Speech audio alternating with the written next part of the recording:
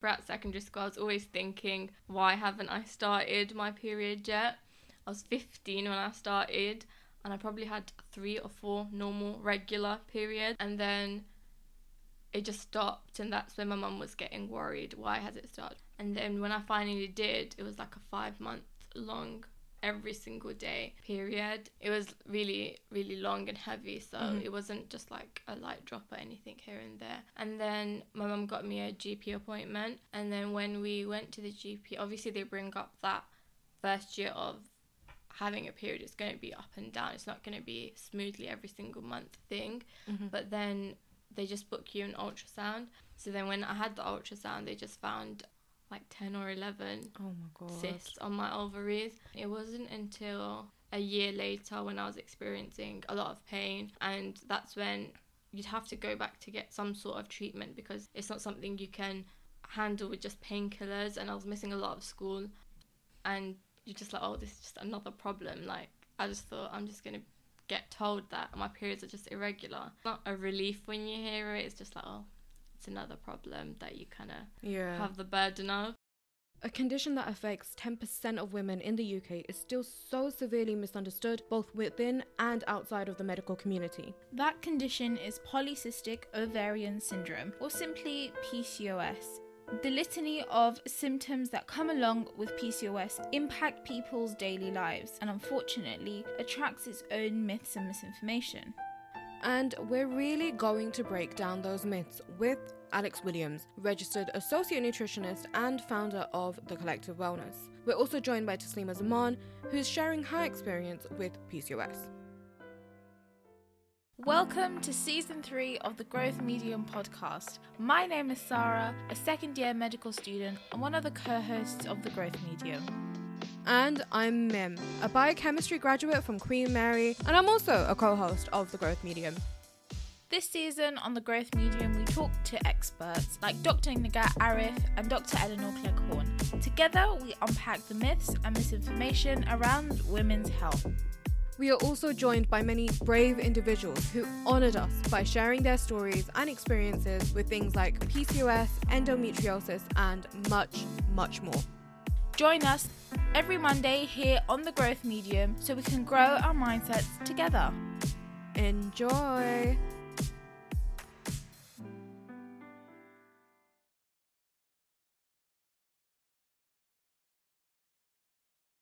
Hello, it's another Monday on the Growth Medium, and today we're blessing you with an episode about PCOS with Taslima Zaman and Alex Williams. Now, I don't personally know much about PCOS, but I'm here to learn today. But what I do know is that there's a lot of confusing information out there, particularly about diet and lifestyle in relation to PCOS. So I'm really glad you're here with us today, Alex, to help clear the air. Thank you so much for having me. I'm really excited to be here. Thank you. We're excited to have you on. Could you tell us a little bit about your story? So what led you to becoming a nutritionist and then specialising in PCOS? Yeah, so I've always been really interested in food and nutrition in general. So I decided to go to uni and do a biological sciences degree, which I really enjoyed because I kind of knew I was good at biology at school. So I was like, I'm going to do that. And then I just kept picking all the nutrition and exercise physiology modules. It's just kind of the road I went down. And then I did some work with the Nutrition Society and I decided I'm going to do my nutrition masters once I finished. And while I was doing my masters at King's College, which I really did enjoy, I became really interested in intuitive eating as a concept. A lot of nutrition professionals at the time were kind of transitioning into this area, and I hadn't heard of it before, and I just couldn't believe that there was this whole area of nutrition and like a different way of approaching things I'd never heard of and that I definitely was not taught. So did my own research, did all the courses, like learning from loads of different people, doing different webinars and shadowing. And when I finished and when I graduated, I started working one-on-one with clients, and I was mainly working with people on their relationship with food and movement and with their bodies, like doing a lot of body image work, which I really, really enjoyed. But a lot of the clients I was having were people who had PCOS, and it just kind of naturally happened where it's just everyone I seem to be working with had PCOS, and a lot of my testimonials were like, oh, Alex helped me with my PCOS management and stuff like that. So it kind of naturally went from there. So I decided to invest in some courses and kind of really like niche down into that area. And since about June this year, I only now take on clients who have PCOS because it's such a complex syndrome. I really kind of wanted to give it my all and do all my learning around it and help people manage their symptoms without restriction and get away from the usual diet advice that kind of follows PCOS around. And I in particular really like helping people who want to get pregnant. You know what? You're so lucky that you were able to do nutrition courses at uni at undergrad level, because I'm interested in nutrition, so I'm looking to do that hopefully at master's level next year. But I've had nothing about nutrition throughout my biochemistry degree, so all I know about it is, what I find online and stuff. So kind of jealous about that. Yeah, it was really unique to the course that I did, and that's kind of why I picked it, because I saw that there was loads of scope for picking those sort of modules, and I'm really glad I did that because it really like sparked my interest and kept me going through those years, because I really like those bits. Kept me going through the tougher biochem modules. So Taslima has been suffering with PCOS for a while now. Could you tell us about your story? How did you find out that you had PCOS, and describe that moment? I was quite a late bloomer in life.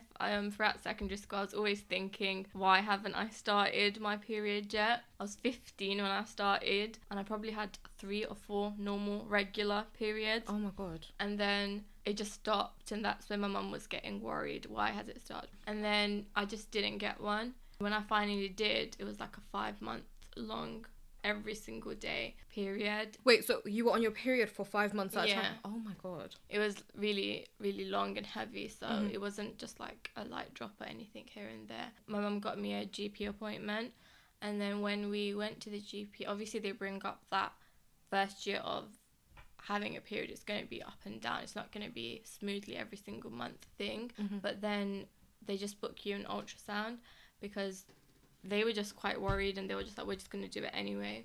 So then when I had the ultrasound, they just found like 10 or 11 cysts on my ovaries. Yeah. And it wasn't that painful at that point. Yeah. But then it wasn't until, I'd say, a year later when I was experiencing a lot of pain. And that's when you'd have to go back to get some sort of treatment, because it's not something you can handle with just painkillers. And I was missing a lot of school.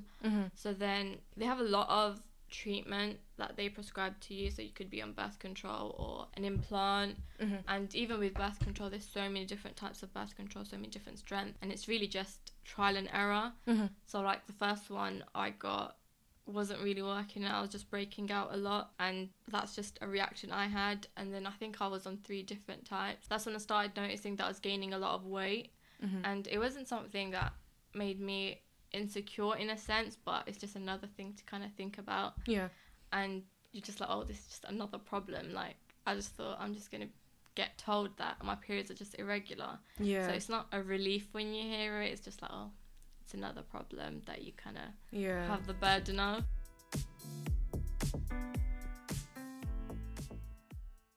And then, so you mentioned that you were really interested in the intuitive eating aspect of nutrition. And so it's quite interesting, you take a food freedom approach, so like a non-restrictive approach. But particularly for PCOS management, it's quite interesting because it doesn't take you too long to go on Instagram and find certain people recommending low carb, low calorie, gluten-free, dairy-free, everything free diet, which we'll touch on later. But for now, can you explain why you take a food freedom approach, and perhaps what is that?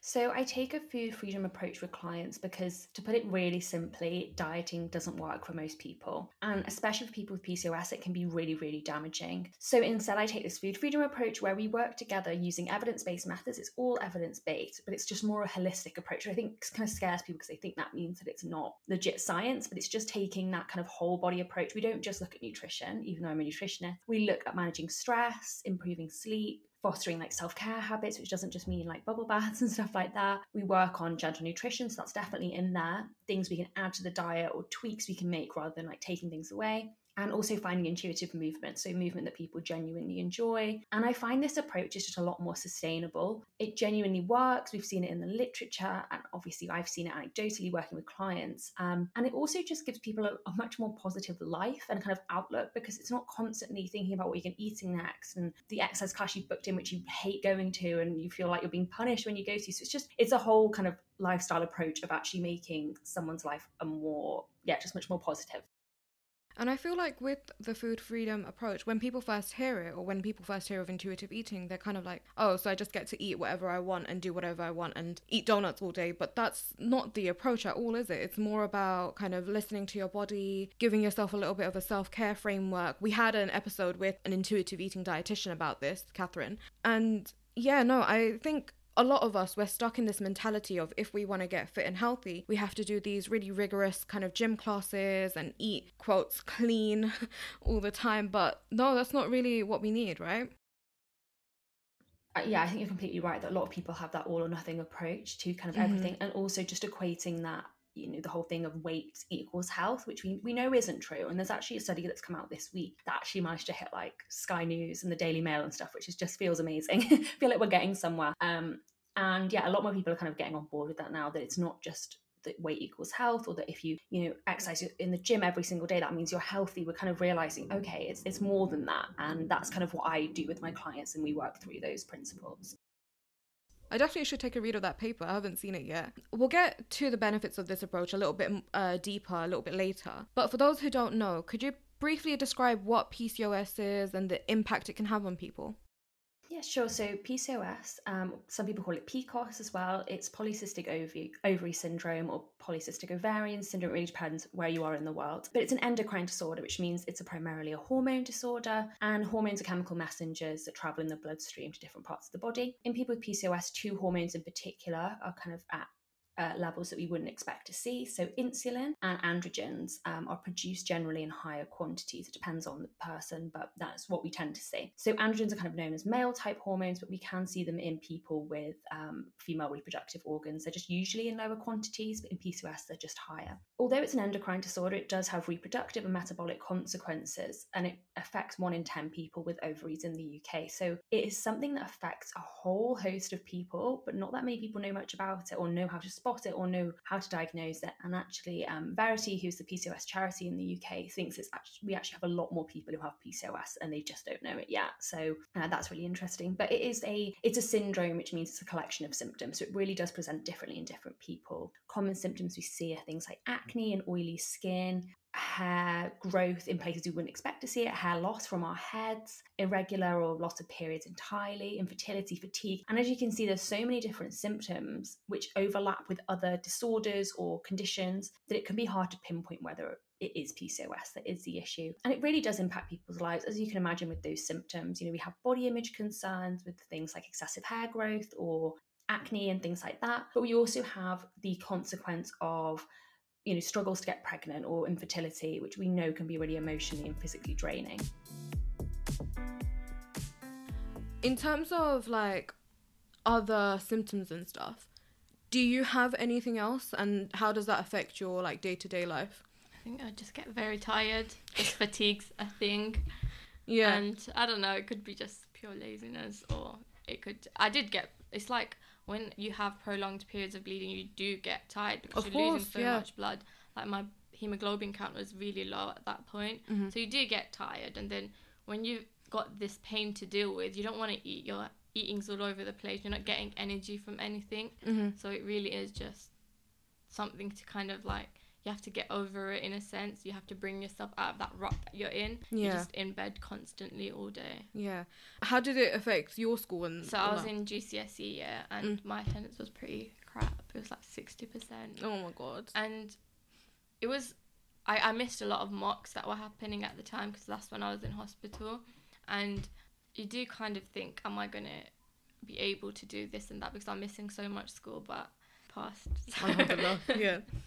And then when you were actually during school and this all was happening, was the school like quite like understanding about the situation?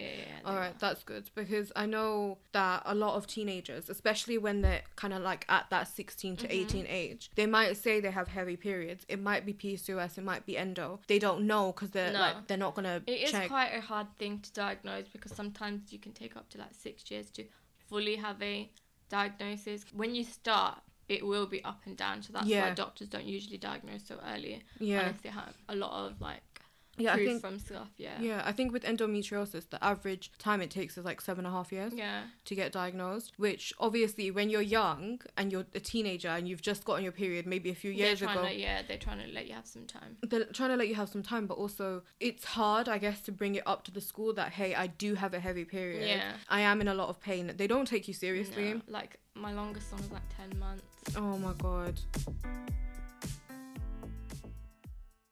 And you said that it's not just a reproductive disorder, it's more of a metabolic one. But I feel that a lot of people, I don't know if this is too much of a generalization, but people tend to think that because of the name polycystic ovarian syndrome, it's only got to do with ovaries, but that's not quite the case. And there's also more than one type of PCOS. Is that correct? So can you tell us a bit more about these different types? Because I didn't really know this before. I thought it was just one umbrella term, but it turns out there's more than one type. Yeah, so we do have these unique phenotypes of PCOS, which is a relatively recent kind of discovery, I suppose. It means that you can categorize it into A, B, C, or D type PCOS. And A is when you have all three of the criteria to diagnose it. So you have the high androgen levels, you have the cysts on the ovaries, which is seen during an ultrasound, and you have the lack of periods or ovulation, or you have irregular periods or irregular ovulation. So type A is kind of considered the most severe type of PCOS, and people with this type have been seen to have higher risk of metabolic and cardiovascular outcomes, whereas type D PCOS is kind of considered the least severe. So that's kind of how that works. In alternative medicine, some people are trying to find like the root cause, and whether it's like adrenal PCOS or post-pill PCOS, there's a few different ones there, but to be honest, we just don't have enough evidence to kind of pinpoint it down to the cause yet. And we just don't have the evidence to say whether it's one thing.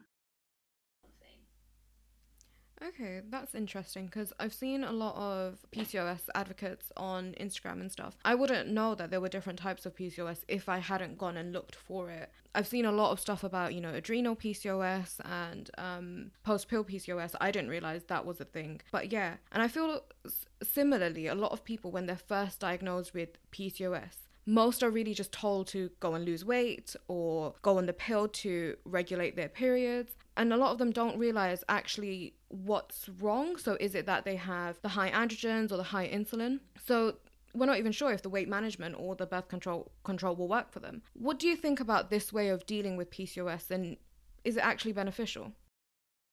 Yeah, I completely agree. I don't think it's beneficial for people to be sent away from the doctor without understanding their PCOS or PCOS just as a whole, or having, they're often sent away without tools to help them. So like you said, it's three things usually. It's lose weight, go on the pill, or come back when you want to get pregnant, or a combination of those. And I think when we think about health, we tend to think about nutrition and exercise for everyone, but especially for people with PCOS, there's so many more factors to think about. We've got that sleep, that rest, the stress, the supplementation before you even add in nutrition and exercise. So a lot of people think that losing weight will be the cure for PCOS. First of all, there's no cure. Unfortunately, it's something we manage. But second of all, even if you think it's going to help your symptoms, we know that people of all shapes and sizes can get PCOS. It's not that being in a larger body causes PCOS or anything like that at all. And we actually know that dieting can exacerbate symptoms of PCOS. So long term, it can increase levels of fatigue, which is already a problem in PCOS. It can increase insulin levels and increase inflammation, and chronic inflammation is something that's associated with PCOS. So in the long term, dieting and restriction will actually do more harm than good. So it's just this blanket recommendation of saying lose weight. It doesn't address the issue, like you said, and it's not a sustainable way of looking at your health. Yeah, and I feel like when it comes to advice,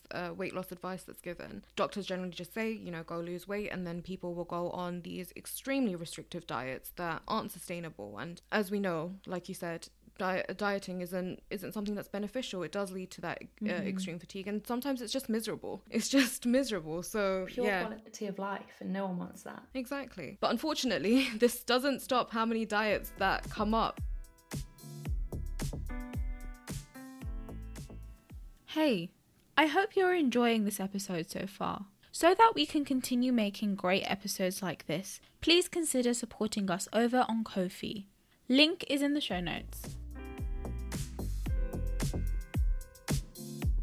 And I don't know how many you want to debunk today, but I think one thing to definitely clear up is the idea that people with PCOS need to go low carb or keto to manage their symptoms. Is this necessary, and does it help with symptom management?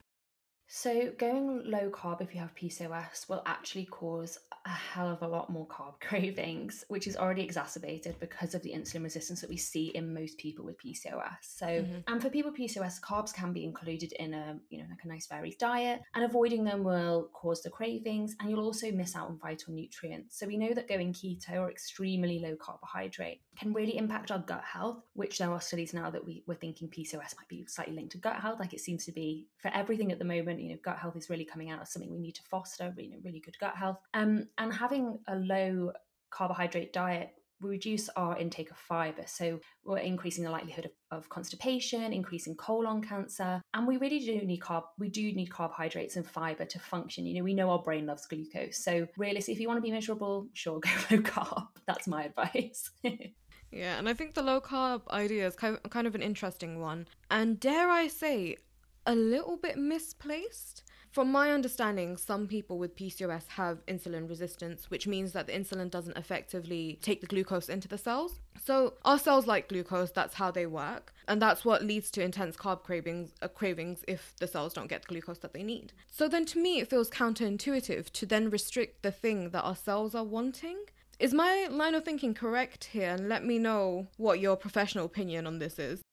Yeah, you're exactly right. So approximately 50 to 95%, it really depends on the study, of people with PCOS have insulin resistance, completely regardless of body weight. And high levels of insulin, because of the insulin resistance, can result in those symptoms like weight gain, irregular periods, fertility problems, higher levels of testosterone, all common symptoms. So to manage the carb cravings that tend to accompany insulin resistance, it's important to really tackle why the insulin resistance is occurring, kind of nip it in the bud, I suppose. So high levels of testosterone increase insulin resistance, and insulin resistance increases testosterone. So it's almost like a vicious cycle. It keeps going round. So we need to reduce those androgen levels with medication. So you have to speak to your doctor about that, supplementation, speak to a dietitian or nutritionist about that. Lower our stress levels in particular will really, really help with lowering the kind of androgen side of things. And then with the insulin resistance side, we want to do a bit of both. So then the cycle slows down at least, if not stop. So with insulin resistance, we can do things like swapping white carbohydrates for a whole grain alternative, boosting the fiber, and pairing carbohydrates in most meals and snacks with fats and proteins, just to create that nice balanced plate, which we see a lot. This will help slow down the blood glucose release and help with insulin resistance. Yeah, that's great advice, because a lot of people feel like they have to cut out all types of carbs, and that's not necessarily true. There's always the kind of more, I guess, lower GI carbs, or combining higher GI carbs with like a source of protein or fat to kind of slow down that that insulin spike. And then another idea that seems to be really popular is that PCOS causes people to have lower basal metabolic rates, so BMRs. And that could mean in order to lose weight, you'd have to go on an extremely low calorie diet. Although research shows that the BMR appears to be lower in individuals with PCOS, that doesn't necessarily mean that their calorie intake should be cut to 1,200 calories or even lower. What's your take on this?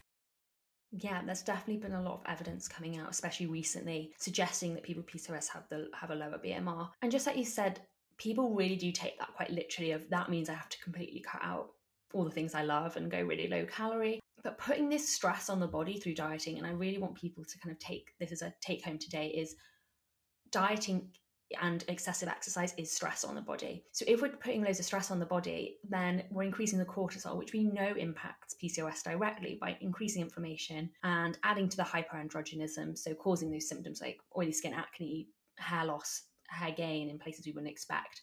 So all of those symptoms are exacerbated by dieting, and it isn't sustainable to eat that low calorie amount for the rest of your life. So it's why I take weight loss and calorie counting off the table when I work with clients. And I think you could say that when people get so bogged down in weight loss, they lose sight of the bigger picture. As you said, it's about sustainability. It's about, can you continue this in the long term? Can you it needs to become a lifestyle change, not just a temporary change. And I think that's what a lot of people get confused with. Weight loss could be one of your goals, but perhaps we should think about just the general picture, the wider picture, in terms of health and just body weight and everything, really, especially when it comes to PCOS. Mm-hmm. Definitely. I completely agree. And I think that once people kind of take weight loss out of the equation, then they will end up having better results in terms of their PCOS management. Because if you're fixated on weight loss, you're going to do all the things that we know exacerbate PCOS symptoms. Whereas if you kind of really hone in and focus on like what I've been saying, stress management, sleep, all of that sort of stuff, then you're going to feel 1,000 times better and you're going to feel really good, and you're going to want to keep continuing doing those things. It feels really nice to, have strategies in your toolbox, which means you cope with stress really well. You reduce stress in your day-to-day life. You've got a really good sleep routine. All of these things that we know contribute to a happy, healthy life. And that's what I just really try and focus on with people is let's talk about this for now. If weight changes, okay, I feel completely neutral about that. It's just, let's just focus on the health promoting activities and then leave weight in the back burner. And it's actually a huge, huge pet peeve of mine. There's a lot of TikTok influencers who calories in equals calories out seems to be the only thing that they preach when it comes to weight loss. So, it doesn't matter how low your calories need to be, you need to go under that to lose weight. And actually, that's a horrible thing to recommend. I actually saw one influencer. I think the guideline for recommending calories, 1,200 calories, is like the lowest you can recommend. And one influencer actually suggested, if you need to eat lower than 1,200 calories, then just do it. Ignore these guidelines. And I was just like, no, please don't do that. Please do not do that. Like, first of all, it's irresponsible advice to give. And then what a horrible thing to try and inflict on people who are probably really, insecure about their body weight or their body image. Mm-hmm.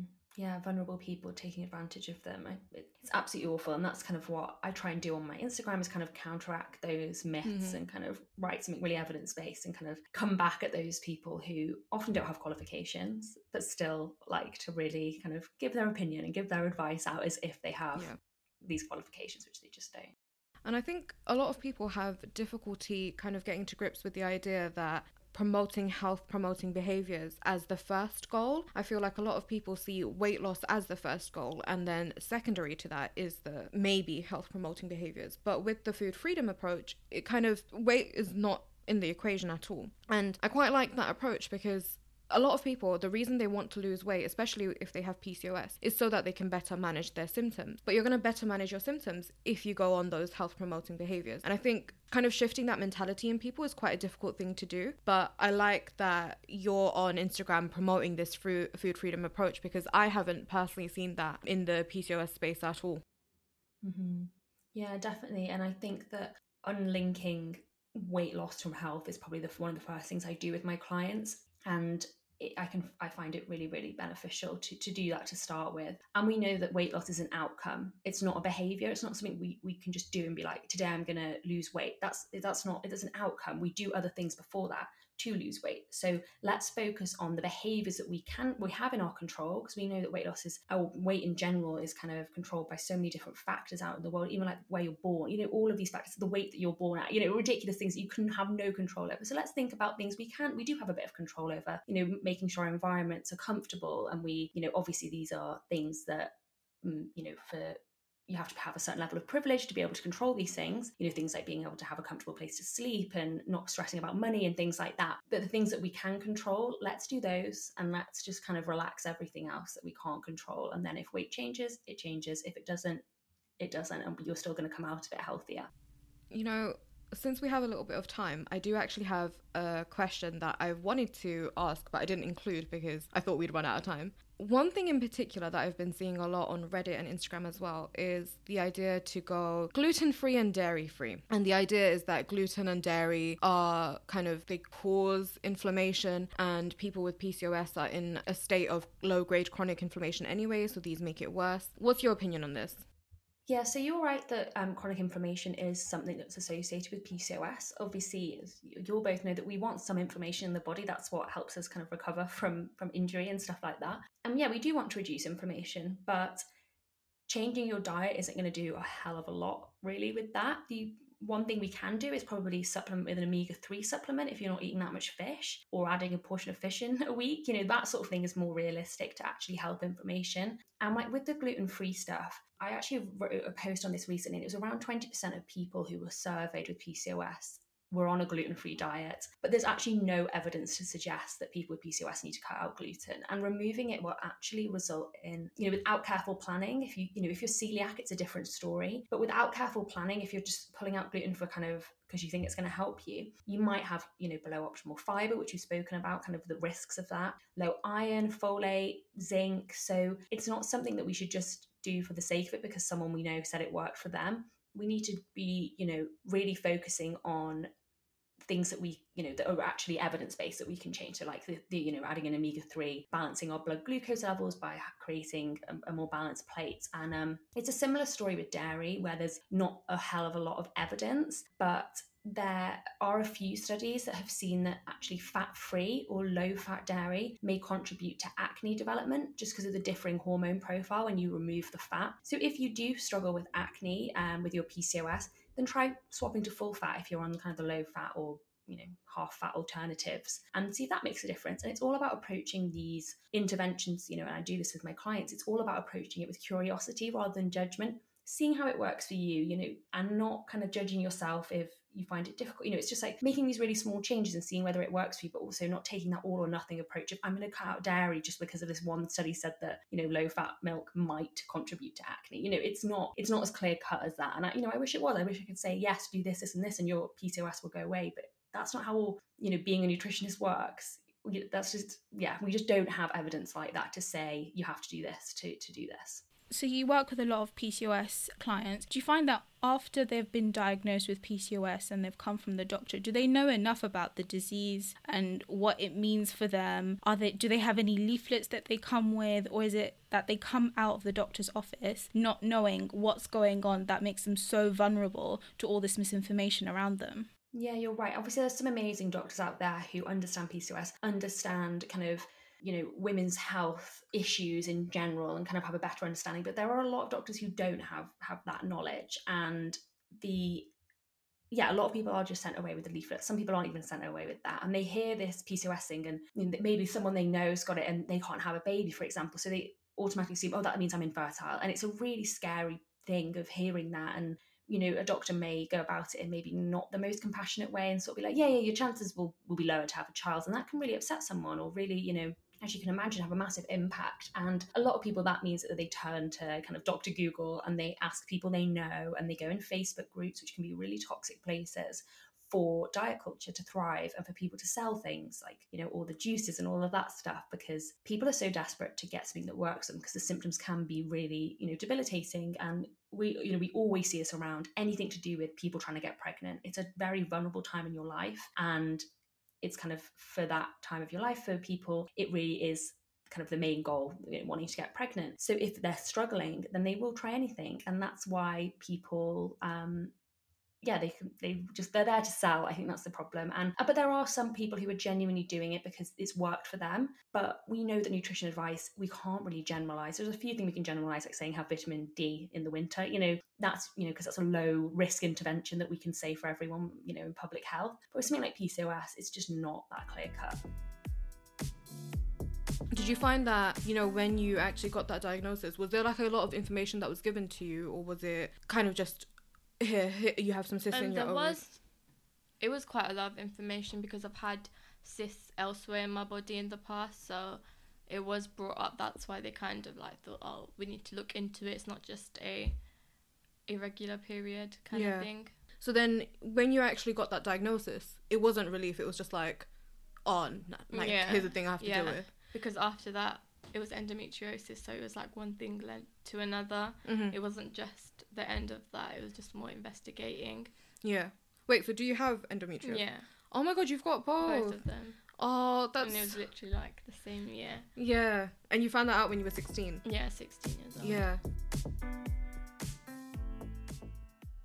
And it's interesting that you mentioned that someone might know someone with PCOS and they're infertile, because so I'm South Asian, I'm from Bangladesh, and I believe a lot of South Asian women have PCOS. I feel like I don't actually know the percentage, but it could be close to 50. There's a lot of women with PCOS. It's quite a big thing in South Asian culture. And so it's likely that your mum or your auntie or someone will have PCOS. And it's interesting because you'll see them suffer. And the thing is, with South Asians, you have about like 5 kids. That's not going to be a problem. But you'll see them suffer with, the heavy periods or the extreme fatigue. But we don't talk about it. There's not like a support group with South Asian women with PCOS. It's not something that we talk about because it seems deemed as something shameful or something to hide because it's linked to, menstrual cycles and stuff. So I just wanted to bring that out there because that's what came to my mind when you talked about knowing someone else with PCOS. Definitely, and I think we see it with a lot of, and I'm saying women's health. I don't have a way yet to say it in a kind of gender neutral way. In the medical sphere, as you guys know, it is just called women's health. So that's what I'm going to call it. But in that sphere, things like endometriosis, they're also misunderstood and not talked about. And it's just like you said, it's because it's to do with periods, and people are scared of talking about it, I think. And I also think that in certain cultures and traditions, it's really shameful not to be able to have children, and that can be a massive thing that impacts people actually having these conversations. And with PCOS, it's just going to take you, well, not for everyone, but for some people, it might take a bit longer. That it doesn't mean that you're going to be infertile. It just means that it might take a bit longer to get pregnant. And that's something I really want people to take home today. That doesn't mean that you can never have a baby. Yeah. And actually that is such a huge thing in South Asian culture.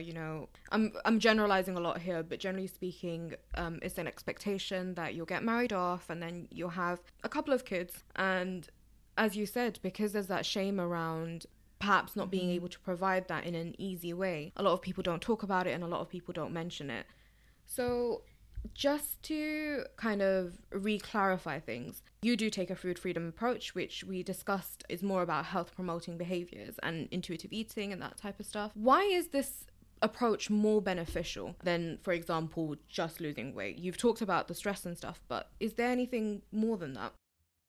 So I've seen intuitive eating being really, really beneficial with people with PCOS. Removing the stress and anxiety around food can be a massive thing, a massive player in PCOS. And learning that all food has its place in the diet can prevent things like binging, which really does improve health long term. If you are someone who's maybe dieting, going on a 1,200 calorie diet, it's not sustainable, so you will end up binging at some point. And at that point, you're probably not thinking, I'm going to pair my carbohydrates with my protein and my fats. So then we're having these massive spikes in insulin. And then, maybe you'll go back on the diet for a bit. But then it's that classic restrict binge cycle, which I'm sure Catherine Kemper spoke to you all about in her intuitive eating episode. So we know that long term, that doing a more intuitive eating approach, being more in tune with your body, is going to be more beneficial to prevent stuff like that. Also, with intuitive eating, especially if you're someone with PCOS who wants to get pregnant, it can be really useful to get back in tune with your body, because it can really help with things like, with PCOS, we know that ovulation can be difficult to time. And we also know that, like ovulation sticks that people use when they're trying to get pregnant, they really don't work very well with PCOS. So it can actually be a really nice way to get in tune with your body and, figure out things like when you're ovulating by looking at like your cervical mucus and kind of having feelings in your body, like around time of ovulation, things like ovary pain, and maybe you have a back cramp, or maybe you have cramps in your stomach, stuff like that. So the intuitive eating approach can really help, because it really does help you get back in tune, which can help with so many different things like the food freedom stuff, but also with figuring out what your body's telling you. Okay, I didn't realize that an ovary ache or back pain was a legit kind of thing you feel when you ovulate. I didn't realize that.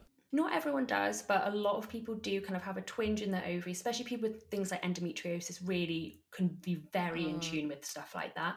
Pelvic pain and aches around there as well. So, like I said, some people don't feel any different. They might have a bit of a change in cervical mucus, but be like, I couldn't really tell. But for some people, they can really get tuned in and be like, okay, there's definitely something going on. My right ovary's twinge there, it's left twinge there. And unfortunately, with PCOS, when you have these cysts, sometimes they can rupture and it can be really painful. So people are generally quite in tune with their reproductive organs. That's so interesting. It is, isn't it? And then just as the last question for this episode, do you have any last tips for people with PCOS, or any parting myths that you want to debunk? So I think the main thing is to remember that there's no right or wrong foods with PCOS. There's some things we can implement into our diet, like I've said eating more fibre, a bit more omega-3, which may help with your PCOS, but we don't need those drastic diets, things like cutting out gluten and dairy, paleo, keto, anything like that. The evidence just isn't there. So I would say, if you can, go to a registered nutritionist or a registered dietitian. If you have the resources to be able to do that, that will obviously be the best port of call because you'll get personalised advice. If you can't necessarily afford that at the moment, it's a bit out of your price range, then definitely go onto the Verity website, which is the PCOS charity. You can have a little look on there. I've written an article or two for them. And of course, I'm going to plug my website, which is thecollectivewellness.co.uk, which is all evidence-based advice, completely for free. Thank you so much, Alex, for coming on and debunking all these myths with us. We'll make sure to have all your links in the show notes for you listeners. And hey, if you're going to go to read that, you might as well go and follow our socials too. And Alex's as well. Until next week. Bye. Bye. Thank you for listening to this episode. We hope you enjoyed it. Let us know your thoughts down below in the review section. We love hearing from our audience. Absolutely. Also, check us out on Instagram at The Growth Medium. We have loads of infographics and fun reels for you to share with friends and family. And don't forget to follow us too. If you have a topic you're passionate about or a story you want to share, then come and join us. Send in your application over on thegrowthmedium.com. Oh, and we've got some freebies and articles and lots more on there too. Come back next Monday for another episode of The Growth Medium. Bye.